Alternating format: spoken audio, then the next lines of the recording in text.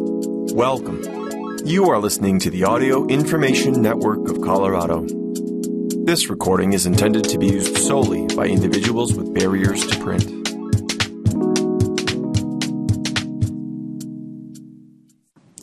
You are listening to the Boulder County News. My name is Leslie Madsen. Today's top stories: City sets groundbreaking for North Boulder Library Branch. After years of preparation and decades of discussion, construction is scheduled to begin Wednesday on the long-awaited North Boulder Library Branch. In anticipation for the new facility, there was a groundbreaking ceremony Wednesday at 4500 13th Street. Hopefully it happened because it was weather dependent, and if rescheduled, there will be further information on the library's website. I'm really excited that we can celebrate our library, said Stephen Frost, who is vice chair of the Boulder Public Library Commission. The last time we got a brand new library was 36 years ago.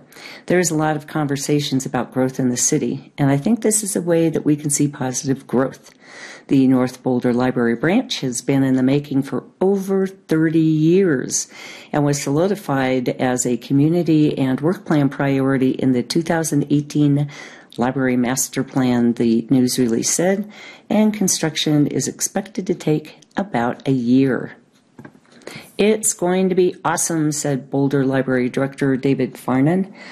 That community has wanted the library for more than 30 years. There were plans from the 1980s, so it's just going to be a great library.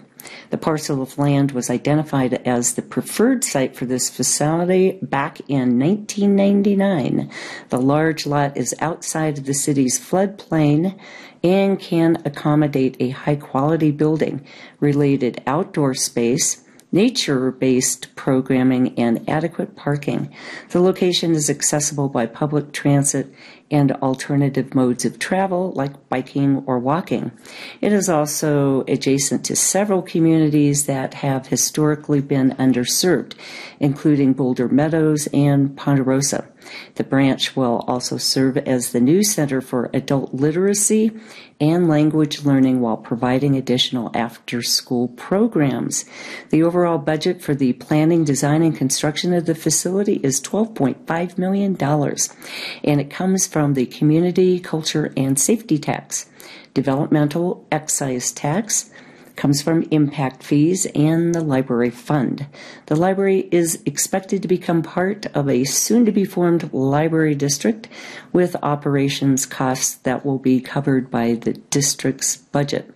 Some of the plans are still unfunded due to a funding gap created by the escalating costs of construction, which have been catalyzed by the coronavirus pandemic. For now, the 1,100 square foot culinary maker space that the community requested will instead be an empty flex space unless additional donations are secured to support the Boulder Library Foundation's $1.5 million NOBO capital campaign. There might be another funding opportunity to be secured as well, according to the news release.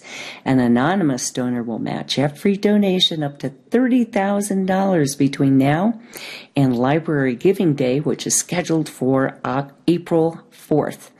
That was stated by Chris Barge, who is executive director of the Boulder Public Library Foundation. Barge said that thanks to a $700,000 grant from the Colorado Health Foundation, the foundation has raised $915,000 towards its $1.5 million fundraising goal. The grant will fund outdoor amenities, which were requested by community members, but then cut from the original North Boulder Library budget. The NOBO Library has been a long time coming, but it's going to be worth the wait, he said. It's up to the community now to vote with their donations on how much of their vision for this branch will be realized. And more information about the campaign for the new library branch is available at www.boulderlibraryfoundation.org/NOBO capital campaign. Again, that's one word, boulderlibraryfoundation.org. And speaking of grants, BVSD is applying for a middle school math tutoring grant. The Boulder Valley School District is applying for a 2-year, $1.1 million competitive state grant that would pay for intensive tutoring for middle school students who fell behind in math during the pandemic. Boulder Valley is focusing on middle school math because that's where the district saw the greatest declines during and after the pandemic, according to district officials. On the statewide tests that were given last spring, Boulder Valley students scored lower in math, both at middle and high school, with the largest decreases at grade 7, 9, and 11.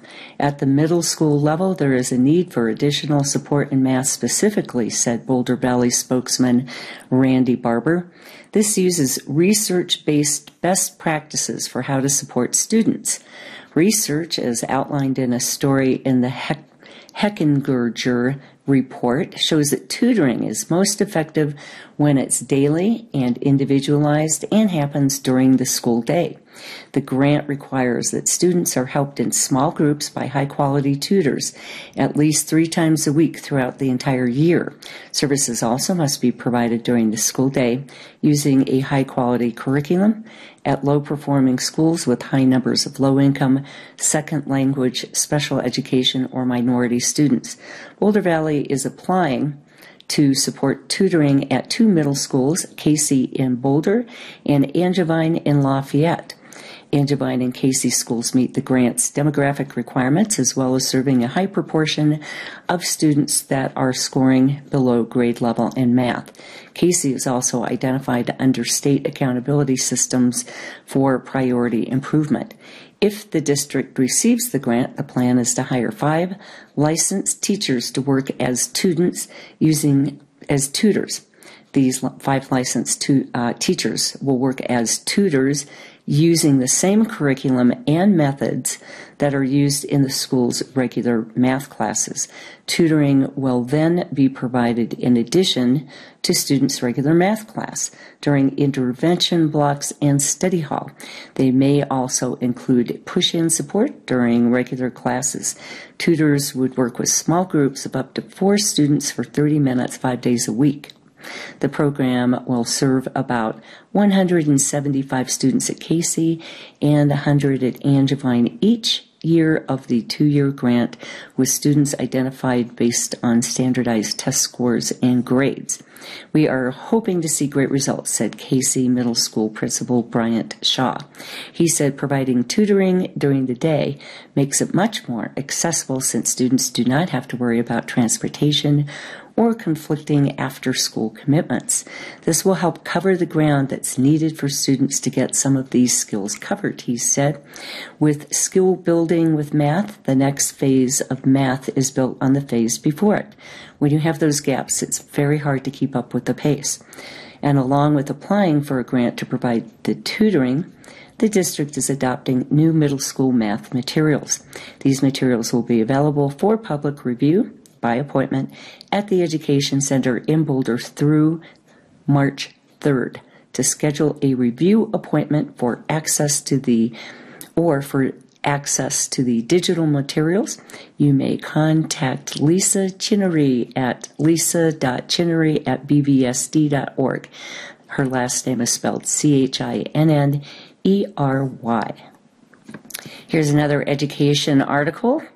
BVSD shadowed for Fresh Scratch Kitchen program. School food leaders visit to learn about healthy eating practices.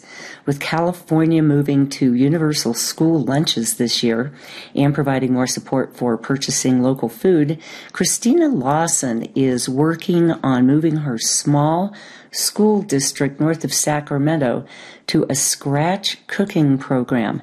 She's also getting some extra help through a new fellowship that has been created by the Chef Ann Foundation, which was founded by former Boulder Valley Food Services Director Ann Cooper. It's a perfect opportunity to make sure that we're setting ourselves up for success, Lawson said. She joined 3 other fellows for a visit last week to see Boulder Valley's Central Kitchen, greenhouse and school lunches in action. Scratch cooking is a little scary, she said. I am looking for best practices with getting kids to buy in, and it needs to be sustainable. I would like to make small gradual changes. There's a lot to glean from what they're doing here.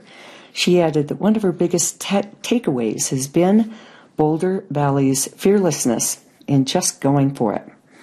Along with the 4 fellows visiting Boulder Valley, another 20 fellows are visiting districts in California, New Jersey, Massachusetts, and Virginia. Included in that group is Boulder Valley kitchen manager Barbara McLeod, who is visiting California. Mara Fleischman, who is Chief Executive Officer of the Chef Ann Foundation, came up with the idea for the year-long Healthy School Food Pathway Fellowship Program, which welcomed this first group in January. The program is funded by the Whole Kids Foundation and the state of California, with the state covering the 12 California Fellows. Fleischman said that the goal is to help mid-level school food service employees think differently about their jobs by considering how school food contributes to sustainable food systems, better nutrition, and a lifelong healthy eating habits. I want to help them build knowledge, she said. Fleischman said the program is hands-on and covers all aspects of making a locally sourced, scratch-cooked program work, including finance, procurement, leadership, facilities, and recipe development. The program also includes lessons on diversity, equity, and inclusion. Along with visiting model school districts, the fellows participate in weekly live learning sessions. They visit the Culinary Institute for Child Nutrition. They earn credit toward a certificate from the UCLA Food Studies program, and they build a network of supportive peers. They also receive $5,000 to pilot a project in their own school districts. The fellows can solve real-time issues in their school districts, she said. It's so very cool.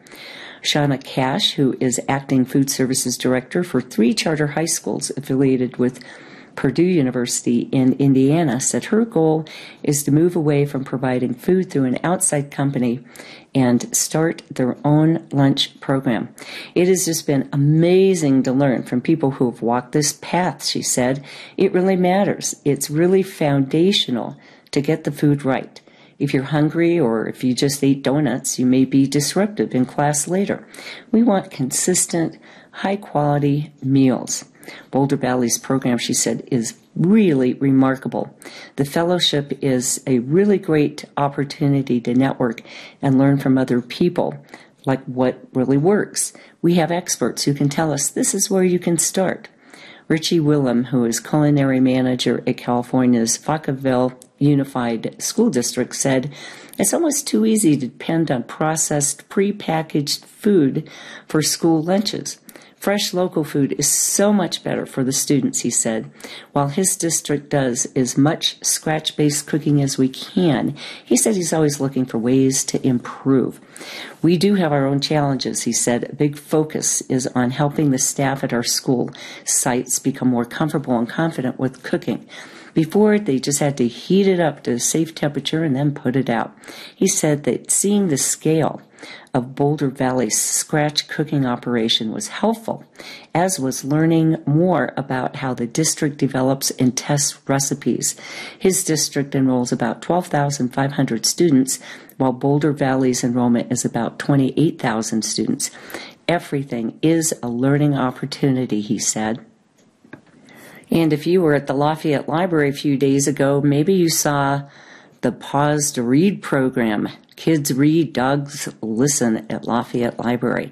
The Pause to Read program at Lafayette Public Library encourages kids to read in a safe environment with a furry friend. Kids of all ages can pick out a book, sit down and read out loud with a certified therapy dog on the second and fourth Sunday of every month at the Lafayette Public Library. May Lowry and her husband, Larry Fisher, are the main volunteers for the program, and they said that they had therapy dogs of their own, but that their dogs had died a few years ago, and they missed having their therapy dogs around. So they started volunteering with the program in 2018 just to be around dogs again. Lowry and Fisher said that the goal of the program is not to monitor the kids' reading comprehension, but rather to create a positive environment for the kids to read. We want to create a fun and positive place for kids and their families to enjoy reading and at the library, Lowry said. Fisher said that sometimes there is a wait list because there's so many kids that want to read with a dog, but on slower days he is happy to see kids read to each dog. Angelique Velasco, who is Communications Outreach Librarian, said that while the program does not monitor reading progress, she does see the children's confidence grow in regards to reading. Kids can read without being embarrassed or feeling judged or shy. They can sit with a dog who will show them unconditional love and patience, Velasco said. She said that a little bit of puppy love is more than enough encouragement to get kids who normally would not read to read, and it gets kids to read for fun and not necessarily assigned reading work. She also noted that kids love to read books about dogs to the dogs. Stephanie, George Weilert, and Tim Weilert took their son, Georgie Weilert, to the Pause to Read program for the first time last Sunday. Stephanie and Tim Weilert said that while their son is a strong reader, but he struggled with group reading time. They said that Georgie is on the autism spectrum and the noise and chaos of group story time sometimes could be overwhelming for him. They said that Georgie loves reading and he loves dogs, so why not combine both? Stephanie Weilert said that reading with therapy dogs provide a safe, quiet environment for Georgie to pick out a good book and to hang out with all the dogs. Georgie was more than happy to make his way around with all the dogs and read to each of them. I love dogs and I love reading, Georgie said. The Pause to Read also partners with the Alliance of Therapy Dogs, which provides testing, certification, registration, insurance, and support for people who volunteer with their therapy dogs. The ATD tests therapy dogs every year and makes sure that dogs are healthy and have all their required vaccinations. The Alliance of Therapy Dogs also assures that the dogs are still qualified to be therapy dogs and that these dogs enjoy their volunteer work. Joy Wexels has more than 15 years of experience with therapy dogs and is a member of ATD. Wexels and her dog Chica have been volunteering together for 5 years. She said that sometimes all that people need after a stressful week is a little love from a dog. She and Chica are more than happy to help. It's wonderful to go someplace with the dog and watch the dog connect with people, Wexel said. You always people go, this is just what I needed, or this just made my day. And here's more news from Lafayette Public Library. The Lafayette Public Library is celebrating Black History Month. The library will host author, activist, and poet Theo Wilson from 3 p.m. to 5 p.m. this Saturday. Wilson will also give a presentation to dispel myths about Martin Luther King Jr. in a presentation entitled King's Dream versus Our Reality, Hope in the Face of Resurgent Racism. Wilson will speak of the legacy of Dr. King. From 3 p.m. until 5 p.m. on February 18th, Niabel Bior, who is a teacher and former refugee from South Sudan, will present Changing Your Blues to Blue Skies, as well as an art activity. According to the Lafayette Public Library website, her books are about how colors can have multiple and opposite meanings, and she learned to have respect for herself and others. There will also be free copies of Bior's book entitled My Beautiful Colors that will be available while supplies last. Bior's event is part of the 2023 Boulder County Black History Celebration. That's being organized by Boulder County's Executive Committee for African American Cultural Events in Boulder County NAACP. Both events are open to the public. No registration is required. In an email, Library Director Melissa Hissel said that Black Americans are often overlooked and that the library intends to honor and acknowledge Black History Month. At the library, we share the work of Black writers and artists all year long, and we believe that it is essential to focus attention on the contributions of Black Americans during the month of February, Hissel said. The Lafayette City Council proclaimed February as Black History Month during its February 7th meeting.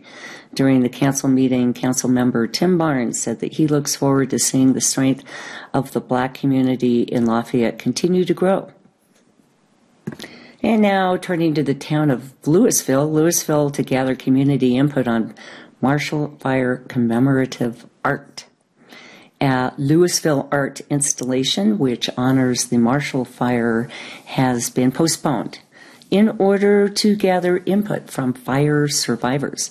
The proposed sculpture entitled Community Resilience was tabled at the January 10th Louisville City Council meeting because during that meeting, Council decided to send the proposal back to the Cultural Council for further consideration and potential options for location of the sculpture. Cultural Vice Chair Keely Taylor said during the January 10th meeting that the community suffered a collective trauma because of the Marshall Fire, and art is a great way to commemorate both the suffering as well as the resilience of the city. By placing the sculpture on Main Street, our community as a whole will have an opportunity to engage with this art. Erica Schmidt, who is the Arts and Events Program Manager, said at that meeting that a call for entry for commissions to commemorate the Marshall Fire was sent out in 2022. That call for entries included that the artwork would be located in historic downtown Louisville. The Cultural Council also voted to have the sculpture be displayed outside of City Hall because it's in one of the highest traffic areas of the city and has high visibility and would not need residents and visitors to search for it. But Louisville City Council also directed staff to consider additional options and alternative locations for the art installation. Councilmember Deborah Fahy said that having the installation in an area that was affected by the fire would have a greater emotional impact.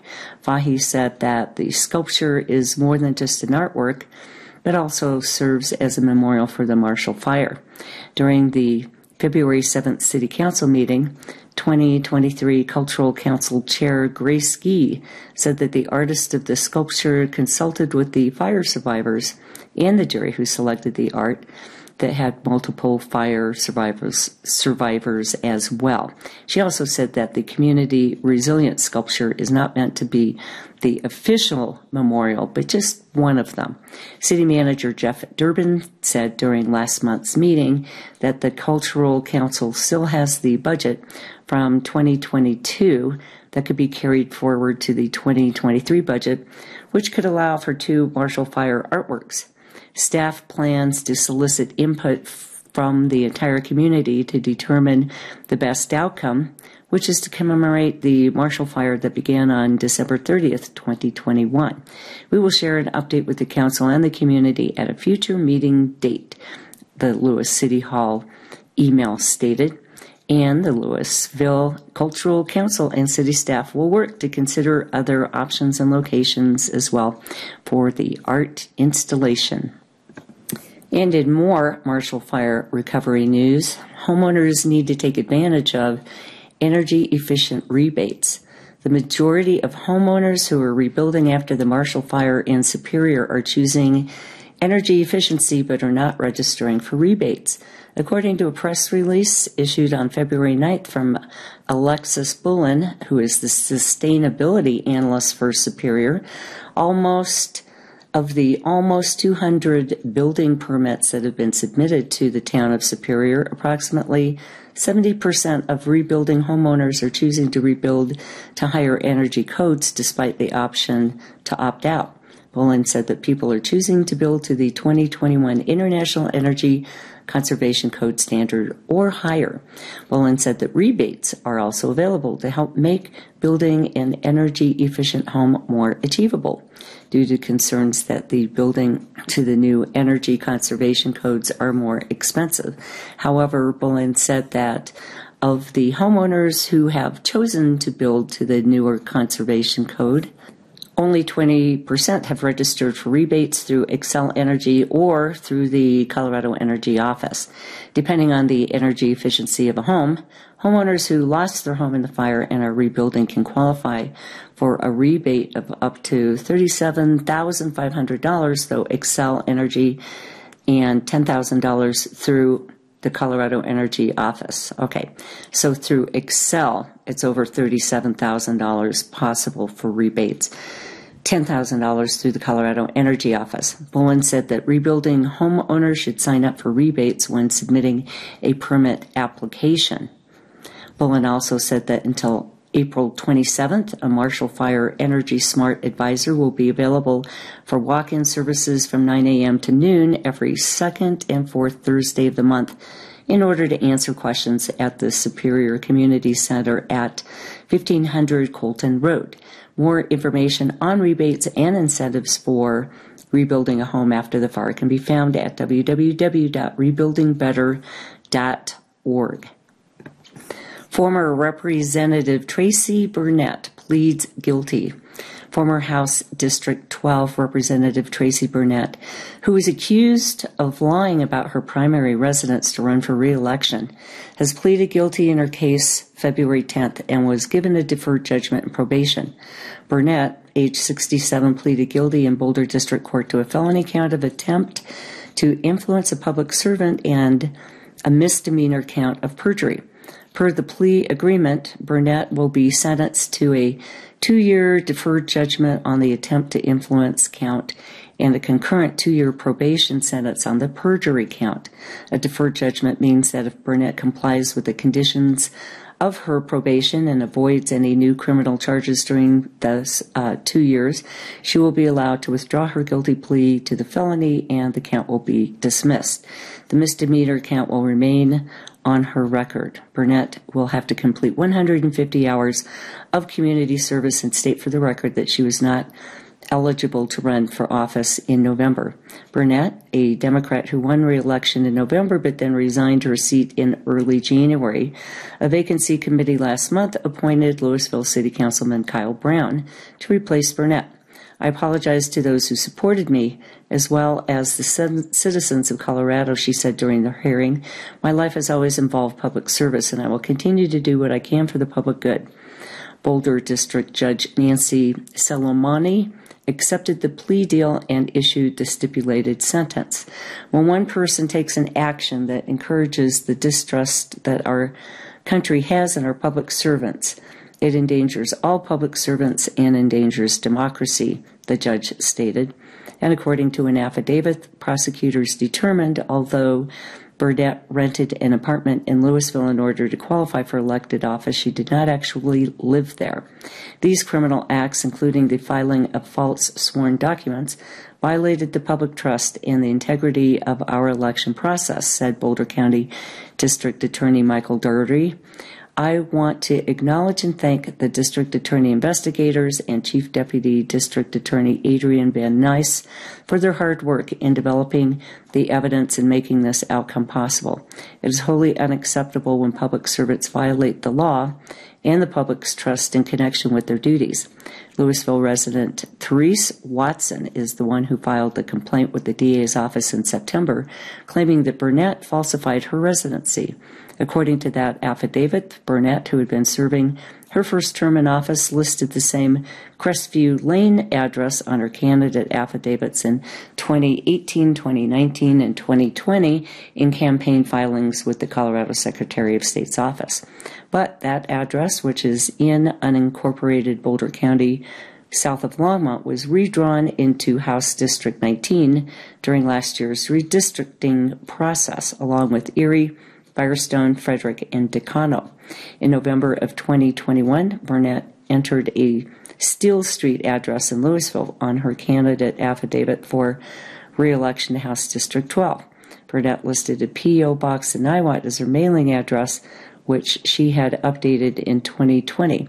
But according to an affidavit, examinations of Burnett's social media posts indicated that she's still living on Crestview Lane and that she maintained a large tomato garden there and that she had current family photos there and was promoting a happy marriage to her husband, who still lives on Crestview Lane, and also has frequent visitors from her Maine Coon cat in her home office.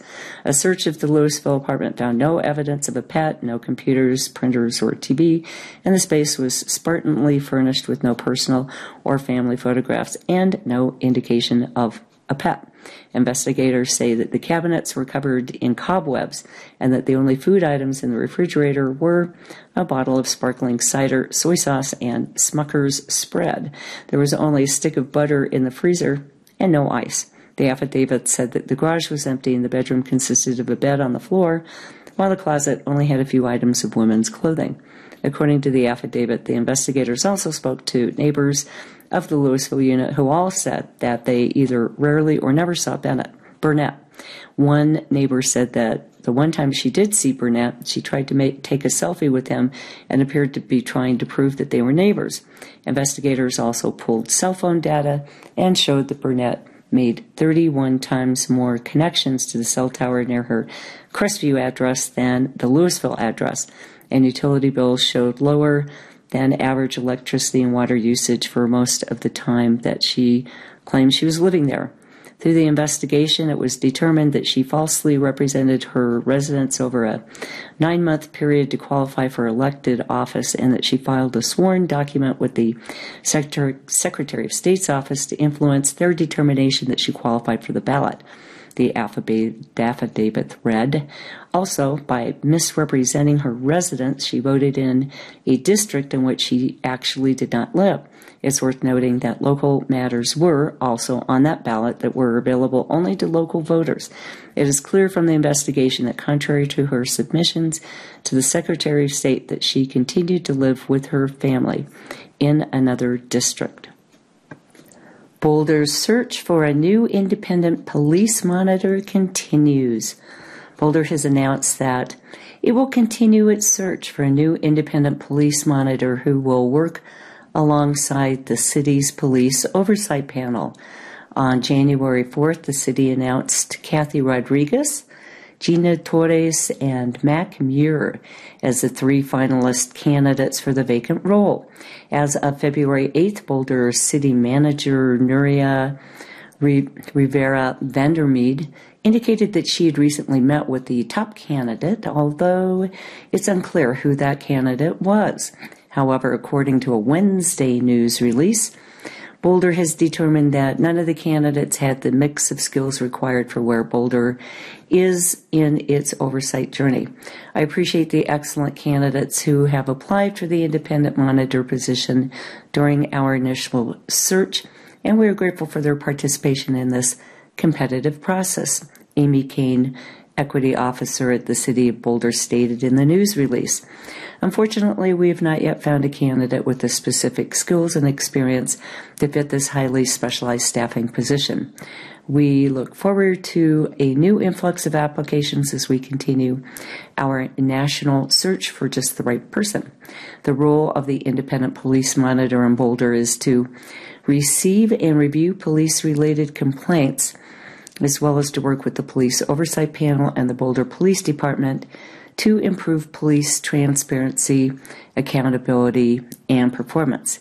The city's previous independent police monitor, Joey Lipari, resigned in September 2022.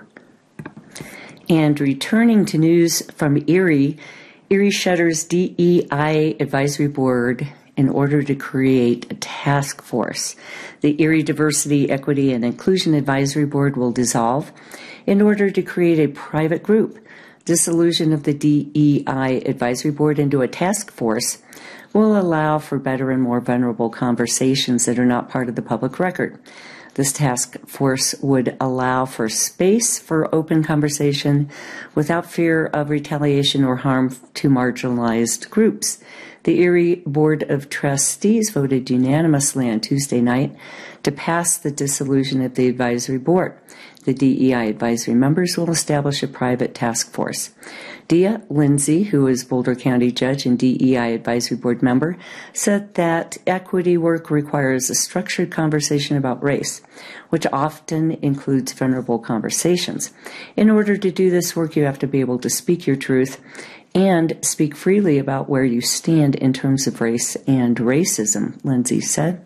She said that race is a difficult subject and that race conversation involves a lot of education and risk. She said that because there needs to be such open and vulnerable conversations about equity, having those vulnerable conversations in the public record may discourage people from speaking. The task force could allow for space for open conversation without fear of retaliation or harm to marginalized groups. Kendra Carberry, who is town attorney, said the task force will not be officially sponsored by Erie, but will still work closely with the town. Carberry said the task force can still report to the Board of Trustees and will be no different than other private groups that the town supports, such as the Erie Chamber of Commerce or Downtown Erie Business Association. Lindsay said that having DEI conversation will not be open meetings does not mean that the group is closing out the public, and that the DEI meeting will be open to the public. There is a lot of fear that when we're talking about the scary racism thing, that they're like pitchforks and we're going to get people, and that's not really it, Lindsay said. She said that in order to move forward with equity, that everyone needs to be part of the conversation. Town Administrator Malcolm Fleming presented the 2023 work plan. He said the work plan prioritizes 10 projects for Erie, such as Interstate 25 Erie Gateway design, affordable housing, sustainability initiatives, and support for the Home Rule Commission. The town also has town center initiatives as a priority and will gather community input to determine civic uses for it, including a museum, cultural arts center, or a town office space. Fleming said that the work plan demonstrates how different departments work together on issues and projects. The work plan is also intended to set expectations, timeframes for projects, dedicate Board of Trustee meeting time to discuss projects and prioritize efforts. Fleming said that the work plan will be used to show quarterly updates on projects and to reprioritize projects if new issues arise. We should do a few things and then do them exemplary rather than doing many things in a mediocre way, Fleming said. Fleming also said that the work plan still includes the multi-year projects such as public art programs and landfill management. Trustee Brandon Bell said that it's important for residents to understand that the town values landfill management and oversight. He said that currently the only entrance is on County Road 5, and there needs to be more than just one singular entrance. Bell said that the landfill has another 50 years of operation life left, and that industrial operation should not happen close to residential areas, that could be a danger to the public. And in other Erie news, Erie has been awarded $55,000 from the Government Alliance on Race and Equity to support equitable business ownership in town. Erie is one of 6 municipalities to receive GARE grant funding, and that also includes New York City and Chicago. This grant money will support the Erie Racial Equity Pilot, which will create and develop a business incubator program. The incubator model will create a space for business amenities, meeting space, and educational business tools and services. The pilot program and Erie town staff will work with racially marginalized residents in order to shape and guide the purpose of the pilot program. According to the Erie website, the town recognizes the importance of nurturing a healthy entrepreneurial ecosystem that focuses on eliminating structural racism. And in terms of upcoming Erie events, remember that Family Storytime is designed for children ages 2 to 5 years old. with a longer attention span, featuring books and songs and actions that support early literacy and a love for reading. That's at 10:30 a.m. on Wednesdays at the Erie Community Library, 400 Powers Street. Free. And there is at the Erie Community Library on Wednesdays at 4 p.m. a teen podcast club. Each month, the group will listen to podcasts and discuss them. Snacks are provided. 4 p.m. on Wednesdays, but do go to mylibrary.evaned.info for more information. Also, this Saturday at 1 p.m., there's going to be a hand spinning class at the Erie Community Library. Come and learn the art of hand spinning. Participants will be taught the basics of how to hand spin fiber into yarn. That's a free event this Saturday, 1 p.m. at the Erie Community Library at 400 Powers Street. And now we turn to news from Niwot and Gun Barrel. Reading articles from the Left-Hand Valley Courier. Boulder County Commissioner Ashley Stolzman attends LID meeting. The Niwot Local Improvement District Advisory Committee, known as LID, its February meeting opened with a presentation from 18-year veteran Sergeant Michael Hill of the Colorado State Patrol. LID members also welcomed another guest who offered her perspective on planned traffic improvements on Highway 119. Boulder County Commissioner Ashley Stolzman, who was elected to replace Matt Jones last fall, also attended the February LID meeting at the Niwot Inn on February 7th. She gave her perspective on the traffic issues concerning Highway 119 and the Niwot Road intersection. Stolzman said that when it comes to improving the flow of traffic on the diagonal highway, the intersection with Highway 52 is the bottleneck. When asked about an underpass to Niwot from the planned bikeway down the median of the diagonal, she responded, "We want to separate pedestrians from traffic," but she noted that an underpass could cost as much as $20 million. That could be cost prohibitive. Sergeant Hill, who is an accident reconstructionist, noted that the Niwot Road and Highway 119 intersection was the second deadliest intersection in Boulder County, exceeded only by the fatal crashes at the Highway 287 and Highway 52 intersection just east of Niwot. "We have a severe crash problem at Highway 119 and Niwot Road," he said. "I can pick up triple digits almost any day on 119 at Niwot Road." LID member Cornelis Saleh invited Sergeant Hill to the meeting, who described his history having grown up in Boulder and worked in Boulder County for 10 years. Hill said that speed was responsible for most of the fatalities and also cited the fact that lights on Niwot Road are not synchronized, leading Niwot Road motorists crossing Longmont-bound lanes to think that they have a green light when in fact they are looking at lights on the Boulder-bound lanes. "The divided highway is a blessing," Hill said. "The origin of most of the accidents is the northbound lanes. People on Niwot Road see lighting on the southbound lanes and proceed into the intersection. There are also numerous rear-end collisions, mostly in the northbound lanes, but they are not as deadly." When asked about the speed limit difference of 55 miles an hour from Niwot to Boulder compared to 65 miles per hour from Niwot to Longmont, Hill responded, "It absolutely does contribute to accidents. There's no reason to have a 65 mile per hour speed limit. Speeds approaching the intersection should be reduced at Niwot Road and every intersection along Highway 119. Hill noted that the green arrow only light on Highway 287 and Highway 52 was tweaked, and it resulted in a reduction of serious accidents. LID member Heidi Stortz asked if the planned bus lanes on 119 at Niwot Road would complicate things with bicycle traffic, and Hill responded that the bus lanes at 63rd Street and 119 work pretty well. Bruce Rabeler, who is LID treasurer, submitted his report as his 5-year term ends at the end of this month. LID funds paid out in 2022, a total of $205,520. which was more than the amount budgeted, but well under the actual amount of sales taxes collected in 2022.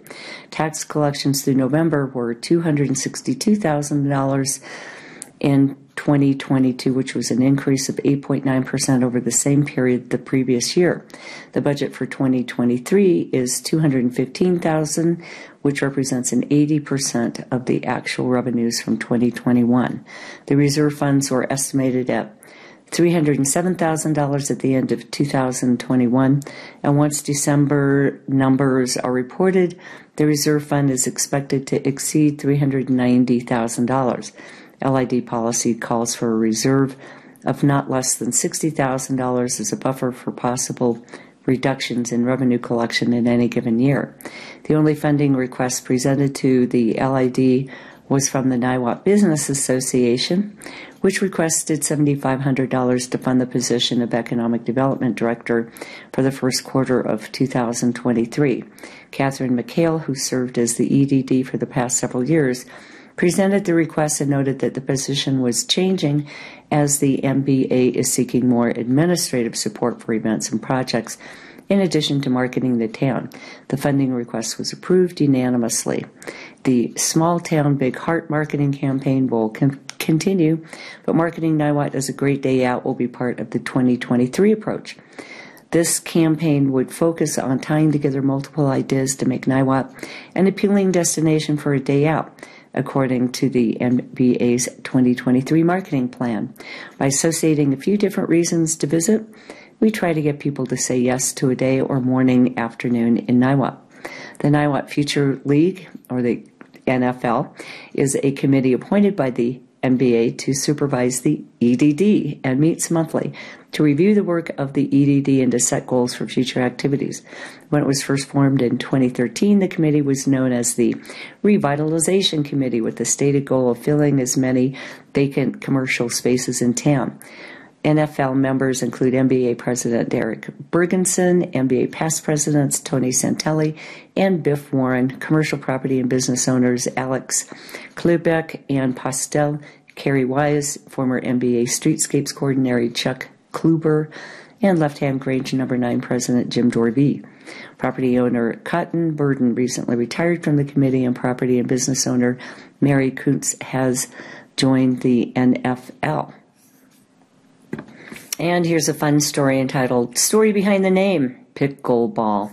When Niwot resident Carolyn Bradley steps onto the field of battle, she comes armed with strategy. Keep your opponents at the baseline. Get yourself and your partner to the net. Drop the ball low and tight, just into the kitchen. Stay focused. I realize I don't hit it hard enough so the better players can put it away, Bradley admitted. I have to improve that as well as my short game. She was talking, of course, about pickleball, the wildly popular racket sport. I always enjoyed tennis, and it's similar enough that I could pick it up pretty fast, she said. Pickleball is now the fastest growing sport in the United States, according to CBS News, National Public Radio, Yahoo.com, Forbes. Well, take your pick of news outlets. There's no argument here. Bradley frequently plays on indoor courts at the Longmont Recreation Center, which hosts pickup games on weekdays. When the weather's better, she plays on reserve courts at Hoover Acres Park in Longmont. It's a great winter game, Bradley said. I enjoy it and enjoy the people. Bradley is a well-known Niwot artist. Her paintings are peaceful, bucolic, and in direct contrast with the killer instinct that she's cultivating on the pickleball court. Okay, well, maybe killer instinct is a bit strong, since Bradley clearly appreciates the way that most Boulder County players welcome all skill levels. It's just a fun game, she said with a wide smile. While Bradley knows plenty about pickleball, there's one critical bit of information that she and other accomplished players frequently get wrong. When asked how pickleball got its name, Bradley laughed and shared what she's been told by others who have been around the game longer. There are some people in Seattle whose kids were bored with tennis, so they started figuring out this shorter game, she explained. And when the ball would go out of bounds, their dog would get it, and their dog was named Pickles. Now, wait just a second before you start sharing that tale at cocktail parties, because here's what USA Pickleball, the governing body for American pickleball, has to say on this matter. It is true that pickleball was founded by a group of Washingtonians on Bainbridge Island. and that they were looking for a new outlet to entertain their kids. There was also a dog named Pickles, but it seemed that Pickles was late to the game. We know this because USA Pickleball did some sleuthing. The following excerpt comes from the usapickleball.org website. We looked for dog records, uncovered photos, and interviewed several people who were there from 1965 to 1970. Based on evidence, we learned that the dog was born in 1968, 3 years after pickleball was first played and named. Aha! So Pickles the dog, while clearly a beloved, important, and reportedly overfed contributor to the sport, was not the reason that pickleball got its name. It is an undisputed fact that pickleball began and was also named in the summer of 1965 by Joan Pritchard, the website reports. Joan's husband, Joel Pritchard, was one of the game's inventors. In the summer of 1965, at the urging of board family members, Joel Pritchard and a friend took a plastic perforated ball and a pair of ping pong paddles to a paved badminton court in the backyard. Within weeks, the net was brought to the ground, the paddles evolved into sturdier versions, and voila! Pickleball was born. Joan Pritchard was an alumnus of Marietta College in Ohio. That had one of the strongest crew programs in the country. Joan loved varsity crew competitions, and she often stayed for the races which came after hers. That's when the non-starters or spare racers would randomly pile into boats, as thrown together crew would take each other on just for fun. Those boats were called pickle boats. The Pritchard son, Frank, is quoted on usapickleball.org when talking about his mother, saying she thought pickleball sort of threw bits of other games into the mix and decided that pickleball was an appropriate name. So let's go a step further into our bonus round question. Pickleball has a zone near the net where the ball can't be volleyed. It's called the kitchen. If a player is in the kitchen, he or she lets the ball bounce before hitting it or forfeits the point. Where did the term kitchen come from? Bradley shared the prevailing theory. The kitchen line could have come from shuffleboard, Bradley explained. If a shuffleboard player lands a puck in the kitchen, that player loses 10 points, and it might have been a transfer from that. Story behind the name does not refute or condone that theory.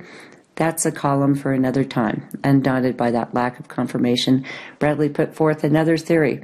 I think anybody who enjoys a racket sport would enjoy it. Given the passion for pickleball in the Left-Hand Valley and beyond, that idea seems to be a pretty good bet.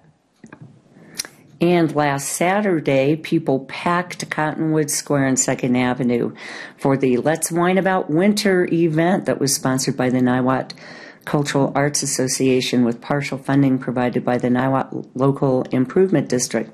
After a 2-year hiatus, the tasting event attracted more than 30 shops, businesses, and restaurants who participated in the event, as well as over 400 participants. We haven't had it since 2019, and we just love the event, said business owner Holly D'Appolito. It brings tons of people into our business and gives us great exposure. D'Appolito runs Nourish and Company. That's the wellness center on 2nd Avenue that has services ranging from massage therapy to hair design to personal training and more. The businesses had fun and got creative with their booths. Most had 1 to 3 wine offerings. Some had other aperitifs, such as alcoholic coffee at the Niwot Pizza and Niwot Liquor location. We were teaming up with Lefties, and we love Lefties, explained Tom Valdez of Niwot Liquor. The event was wonderful. It gets bigger every year, and we're helped out by the weather this year, which was really nice. There were a few other businesses who teamed up for the events, including Niwot Natural Medicine, which partnered with Kilt Farm and 303 Photo Booth. That was fabulous, really fun. Everyone was really happy. People came from all over, said Janine Malcolm of Niwot Natural Medicine. Both the vendors and participants expressed excitement about the chance for the community to come together. I love the community. I love how supportive everyone is of each other. And I love just all the quirky personalities that we get to meet and enjoy every day, said Carissa Mina, who is co-owner of the Wandering Jellyfish Bookshop. Later in the day, the bookshop hosted local author and illustrator Kaz Windness, who invited participants to paint on thrift store paintings with her. We had a steady flow of people in and out of the store. It's been really good for business, and everyone's in a really good mood. It was really, really nice, said Marcy Krieger, a Let's Whine About Winter participant. We have been to a couple of places that we've never actually been into before, and we'll come back to. You've been listening to the Boulder County News. My name is Leslie Madsen. If you enjoyed this program, please register for our free services at www.aincolorado.org or by calling 303-786-7777.